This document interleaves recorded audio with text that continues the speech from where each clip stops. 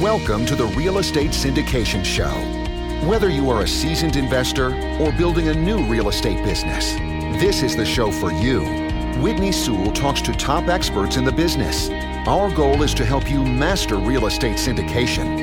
And now your host, Whitney Sewell. I am Whitney Sewell, host of the Real Estate Syndication Show. Thank you all for joining us today. I have a very exciting guest on the show today. If you have been on Bigger Pockets, you have definitely seen his name. You've probably learned a lot from him already if you've been reading on the forums. I know he is very active on there, and he's so experienced in syndication process. He's done dozens and dozens of transactions, and he's a president, CEO of Praxis Capital Incorporated. His name's Brian Burke. Praxis Capital is a vertically integrated real estate private equity investment firm. Praxis operates on multiple platforms, currently managing active syndications for the acquisitions of single-family, multifamily, and opportunistic residential assets in the U.S. growth markets.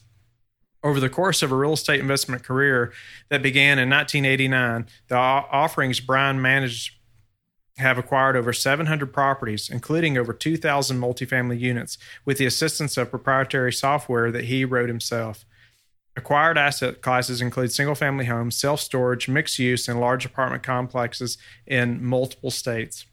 Brian has arranged well over $300 million in debt equity for Praxis acquisitions. Praxis's current portfolio exceeds $200 million in real estate assets under management.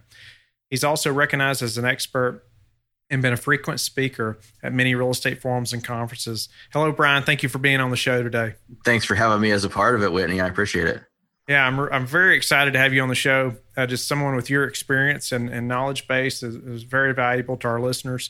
And but we'll get right into it. And if you could first just maybe elaborate a little bit on how you got into real estate and what pushed you into real estate, or what were you doing before?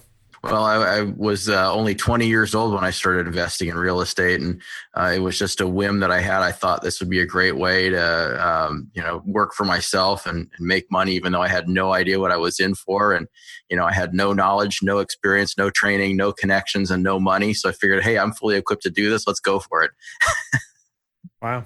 So what was it that said, okay, I think real estate is the path for me? I saw a notice of trustee sale, which is a foreclosure sale notice in the newspaper one day. And I thought, I got to learn what this is about and try to figure out how this all works. Maybe I could go to the auction and buy this property at auction. Little did I know how hard that was. But that I think was the spark. And then, I really don't know what was the fuel other than, I was just a glutton for punishment. Now, did you jump right into syndication, or were you doing something before then? No, I spent years doing single family fix and flip deals, and bought a couple of rental properties, and then did a 1031 exchange into a small apartment building, and did all that before I did my first syndication. Incredible. So why real estate syndication? Why have you chosen that route instead of just strictly focusing on flipping or wholesaling? Well, I didn't really have a choice. When I started in this business, I had no money. So I had to figure out how do you fund a growing real estate business? And, at first it was a matter of, doing deals using credit cards and credit lines and, a partner with money or whatever you could do to kind of cobble up some deals together. But if I really wanted to grow and scale a business, I had two choices. Either I had to have been born into a trust fund where I had plenty of money to go out and invest on my own, or I had to find investors that could fund that growth for me and bring us to that level. And option A wasn't an option for me, so I had to go with option B. So what is Praxis Capital's focus right now? What is something you all are currently working on? We're working on acquiring apartment complexes kind of in that 100 to 400 unit size, typically 1980s and 90s built, 100 to 400 unit multifamily from California to Florida and pretty much everything in between. Okay. And are you all in specific markets, or are you just kind of looking all over, or how do you focus or narrow that down? Yeah, well, we currently own in California, Arizona, Texas, Georgia, Florida, and New York. But we've got experience on our team in about 14 states. We're actually looking in a number of areas in addition to the areas that we own, and we're looking at a few other markets that we don't yet own in, such as the Carolinas, Colorado, Utah, Oregon, Washington, just to name a few. But the way we narrow this down is we conduct extensive economic research. My project in the beginning of every calendar year is to break down all the markets in the U.S. and find the ones that I think have the most potential and the longest runway ahead of them. And then we kind of zero that down into, okay, what specific MSAs do we want to be in, and then that's where we place our focus for that calendar year. So we've got a lot of markets on our list this year, and all of them are top markets across the country. So to that listener who is aspiring to be a syndicator, maybe they have a few deals under their belt, maybe single family or a small multifamily, but they're looking to do a syndication. How do I know what I'm looking at when I'm looking at all these markets and you hear all these investors saying so many different things? Point us in the right direction of how we know one market's better than another. Well, first, I think that any aspiring new syndicator needs to stay within their box, so to speak, whatever that may be, and focus on a type of asset and a strategy and a market they already are familiar with. So when I raised my first investor raise, actually came from coworkers that I worked with in my day job at the time when I quit.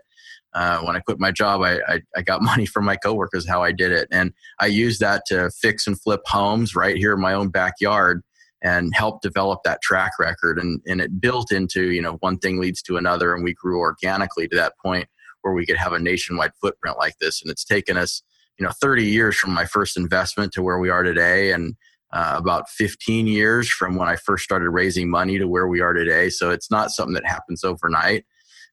So I would say first start with what you know and who you know as your investors. And then as you grow, you'll learn tactics on how to find new markets, which, I just love, looking through the economic research reports, finding city rankings. Milken Institute is a great one. Every year they put out the best performing cities index, which shows how one city relates to another in terms of economic growth, using measurements from all of the things that we as multifamily investors care about. Nice. So, okay, now I've done a few syndications, or maybe I've raised some capital in my local market. How do I start to branch out to other markets, or how do I decipher whether, over one market to another should be my focus? Well, the first thing you have to do is you have to have some presence in that market you intend to go into. And presence could look like a lot of different things. When I first started branching out into other new markets, what I would do is first I would start looking, on LoopNet for properties, and not because I want to buy the properties on LoopNet, but I wanted to figure out who the brokers were in that market that sell real estate. So once I learned who the brokers were, I'd reach out to the brokers and tell them what I was doing and that sort of stuff. And I would get referrals. I would ask every broker I talked to, who do you think is a great management company? Because, apartment brokers see everybody's financials, right? They know which management companies are doing a good job and which ones aren't. So then I'd start reaching out to management companies. Then you ask the management companies, who are the good contractors? And then you're asking, who are the good insurance people? And you're just building a team based upon referrals from this network. And once you've got a team in that market, then you're ready to start looking for real estate. And you've got the broker relationships, to tap into to look for it. What about a current? Give us some, details about a current deal that you all are working on or in the process of, where you're at and where you're at in that process and going forward. Yeah, we just closed on a deal 2 weeks ago in the Atlanta market.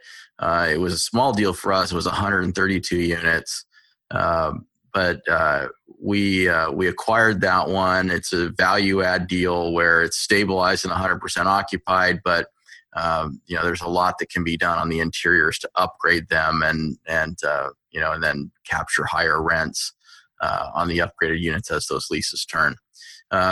Because we did such a great job in being easy for the broker to work with, he brought us another deal that was about a mile or two away. He knew the seller. They weren't ready to sell yet. They were going to sell later this year or maybe next year. But he said, hey, I've got this buyer that is just, really easy to work with. Would you consider selling? And they said yes. So we immediately got into contract on that one. We're raising the money for that right now as we speak. We're almost to the finish line, and we're closing on that one on Wednesday. So those are two. And then, then he brought us a third one, which we're negotiating the purchase and sale agreement on now, which is a 2-property portfolio. So it's kind of, one thing just leads to another. And, we've got a series of deal flow here at the second half of 2018. Would you say multifamily is your specialty? I noticed you all do some other things also, like self-storage and some other parks and things. Is multifamily your focus? Multifamily is our main focus. I've done almost everything in real estate. I've done single family buy and hold. I've done single family flips. We did an institutional class single family buy and hold strategy where we bought over 100 rental homes in the San Francisco Bay Area at the bottom of the market. And, we played in that sandbox with, all the other big guys that were doing that at the time. I've done residential subdivision stuff. We've done self-storage development. I've done hospitality. But, having said all of that, multifamily is our primary focus, and it's where we've had the most success, and it's where we place the most energy. So are you still considering other assets like self-storage, or are you just strictly multifamily? We're strictly multifamily. We're pretty focused on that. Cool. We get a lot of self-storage opportunities that come to us, but I've been there, done that, got the T-shirt. Again, this is what's successful for us is multifamily. What would you say is the number one thing that's contributed to your success? Number one thing. I think really successful partnerships has contributed more than anything. When the market collapsed in 2005 through 2008 here in California, there was a massive opportunity for us to expand our business and, really grow and take advantage of that opportunity. And I could not have done it on my own. I was fortunate enough to partner with one of the largest local builders here in town that actually managed to survive the recession. And, we turned his home building operation into a home remodeling operation and coupled that with our acquisitions knowledge. And, we ramped up very quickly to doing over 100 flips a year in the San Francisco Bay Area, which was an impressive undertaking at that time. So that kind of a synergy has been instrumental to our success in growth and raising capital. And, now we've got a great team on the multifamily side. Our senior management team here at the company has over 125,000 units of multifamily experience in multiple states all across the country, which has opened up so many doors that would not have been opened up if it was just me sitting here behind this desk trying to go national. Can you give us some key points in finding that partnership? It's funny. I get asked that question a lot, and it's so difficult to find. What I have found is it finds you, and that has been the absolute difference. When I would go out and try to find a partner, it never worked out. It just was always the wrong match. But when I've had people come to me, and I mean, not to say that I haven't instigated some of the conversations, but I'll give you an example of the partner that the home builder that I teamed up with. I literally met his son at the courthouse steps. They were trying to figure out how to buy properties at the courthouse steps. I was an expert in doing that. They were trying to figure it out. That's how we met. And, I reached out to them and said, why don't we partner on this? So, you got to initiate the conversation sometimes, but sometimes you don't. Another time I just got a random phone call out of the blue from someone saying that, a friend had referred him to call me to partner up on the multifamily side. And that was what sparked the team that we have now that has 125,000 units of experience. It was just a random call that was a friend of a friend that knew the right match, and they found me. Can you tell us about a mistake you all have made in the syndication process and how you overcame it? Well, one mistake that I made, which is probably my costliest one, was buying too soon at the wrong time. I had bought a property in 2008 which was after the real estate collapse. So I thought I was doing pretty good when I paid half of what the last guy paid. But it was just before the economic collapse. And interestingly enough, the economic collapse harmed the multifamily industry probably more than the real estate collapse did. That was a couple of years prior. So I acquired a 60-unit property in a great market, but just at the wrong time. And I started fixing it up. I brought it from 80% occupancy to 99% occupancy, where that lasted for about a day. And then the economy just collapsed. And once the economy collapsed, the property, I used to joke, I'd say that half the units are empty and the other half aren't paying. And that's literally about how it was. And, the only way I overcame it was I was fortunate enough that that was also the time when our flipping business was really ramping up. We were doing great. So I could afford to pull $15,000 a month out of my pocket to make the mortgage payment on that property. And I did that for 3 years until the market finally came back. And then we were able to, regroup. At the end of the day, I sold the property 8 years after we bought it, made enough money to get all the investors their money back. I got all the money back I loaned when I made the payments for 3 years, and the investors even got a little bit of profit out of the deal, which was incredible when most other syndicators were just simply walking away and leaving the keys on the counter. Wow. I'm sure that spoke volumes to your investors and just built those relationships and confidence in you long term. It absolutely does. It pays dividends to this day. I mean, a lot of investors that we have hear that story, and that's one of the reasons why they invest with us, is because they know that, we treat our investors' money even better than we treat our own. I was throwing my money in figuring I'd probably never see it again for the sole purpose of protecting my investors. So when people wonder, what kind of character you have, the only thing I can really do is show you an example. Tell us, though, as a syndicator, what's the number one thing I can do to improve my business? Perform for your investors is the only thing you can do.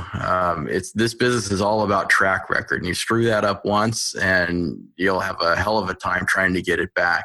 But if you can perform for your investors, you're going to do really, really well. And, when I say perform, what I mean is not that you bought deals, not that you were able to raise money. That's not performing. Performing is delivering results to that investor and, living up to what you said you were going to do. And, granted, you can't do that 100% of the time. Sometimes the market is stronger than any one operator.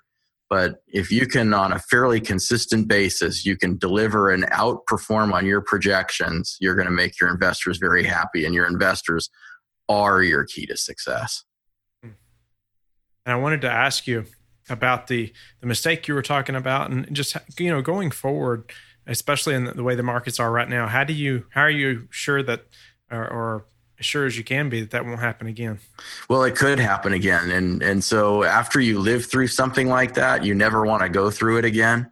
So one of the things that you do is you learn lessons and you apply those lessons to try to operate differently than what you did before. That was one of my early multifamily syndications. I was a novice underwriter at the time. I didn't respect the power of economic vacancy and how to forecast that properly to stay on the right side of the fence.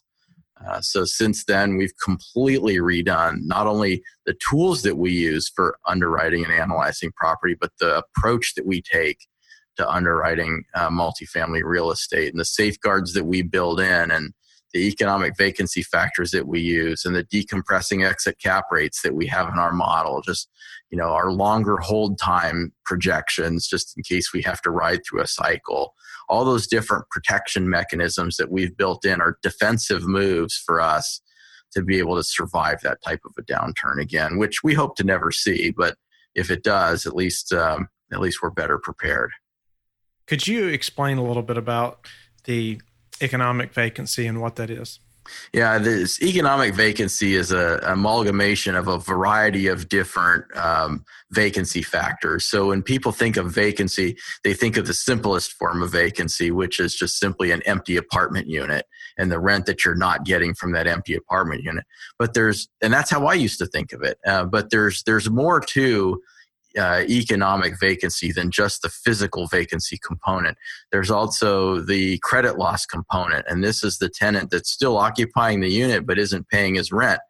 And you're in the eviction process or collection process or whatever it might be, but the unit is physically occupied, but you're not gaining any revenue. Another component of economic vacancy is the difference between your lease rate and the rate that you think is the market rent. So if you say, well, apartments are renting at $1,000 a month, but your leases are only at $850, you've got $150 a month per unit in loss to lease, which is a component of economic vacancy. And you're never going to get to zero loss to lease. You're always going to be trailing behind your market rent because it takes time to roll through your rent roll and that sort of stuff. Another piece of it is non-revenue units. If you have a model unit, or you have a down unit, or you have a unit you're using as a maintenance shop or a laundry room or whatever that might be that's not giving you any revenue, that's a non-revenue loss. Same with employee discounts. If you're giving discounts to like your manager or your maintenance person, you've got to count that too. And then there's the big one, concessions. If you're starting to suffer in occupancy and you give away a month's free rent, if you lease today and those kinds of things, that month's free rent is a concession loss, and you've got to factor for that because it adds up very quickly. So what tends to happen when the market goes down is first your physical vacancy loss climbs. Next thing that happens is your credit loss climbs because you've got some people that just don't leave until you make them leave. And then the last thing is your concessions start to climb because now you're trying to fill all those empty units and you're competing against all the other apartment complexes that have empty units to fill. So the smart thing to do when you're underwriting is you just plan for all of those and you build it into your model and then you'll be fine. Wow. And then you briefly mentioned, I think, exit cap.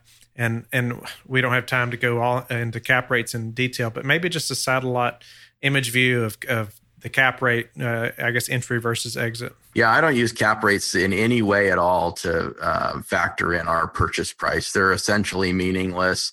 There's so much more involved in underwriting an income stream than just attaching a cap rate to it and saying that's how much you can pay. It's an overly simplistic view, and it's usually the approach that is taken by everybody that says, why can't I get a deal? I get outbid by all these people and the prices they're paying are crazy. So I don't use cap rate for acquisitions. What I use cap rate for is one thing and one thing only, and that's to forecast our potential exit price. So what are we going to sell for? So just like flipping a house, I treat apartment investment just like flipping a house. What's the first question you have to answer when you're going to flip a house? How much is it worth when we're done, right? So that's the same thing we're doing with multifamily is how much is it worth when we're done? And once you figure out what your future income stream is going to look like, you can attach a cap rate to that. That can assume your exit value, and then you work backwards from there to get to your purchase price. That's incredible, Brian. I appreciate you explaining that. And if our listeners would like to get in touch with you or learn more about your company, what's the best way to do that? The best way to do it is through our website. We have some resources there that introduce you to our company and some of the things that we've done. We have a blog on there that has some articles about what we've done and what we've been doing. But you go to praxcap.com, which is praxcap.com. You can learn about us there. If you're on Bigger Pockets, you can find me there. I answer questions in the forums all the time. There's some articles on the Bigger Pockets blog that I've written, so you can find some stuff there as well. Great. Thank you, Brian. And thank you, listeners, for listening to the show today. I hope you have learned a lot, and I hope you'll reach out to Brian. And I hope you will subscribe and like our show, and I will talk to you tomorrow. Thank you for listening to the Real Estate Syndication Show, brought to you by LifeBridge Capital. LifeBridge Capital works with investors nationwide to invest in real estate, while also donating 50% of its profits to assist parents who are committing to adoption. LifeBridge Capital, making a difference, one investor and one child at a time. Connect online at www.lifebridgecapital.com for free material and videos to further your success.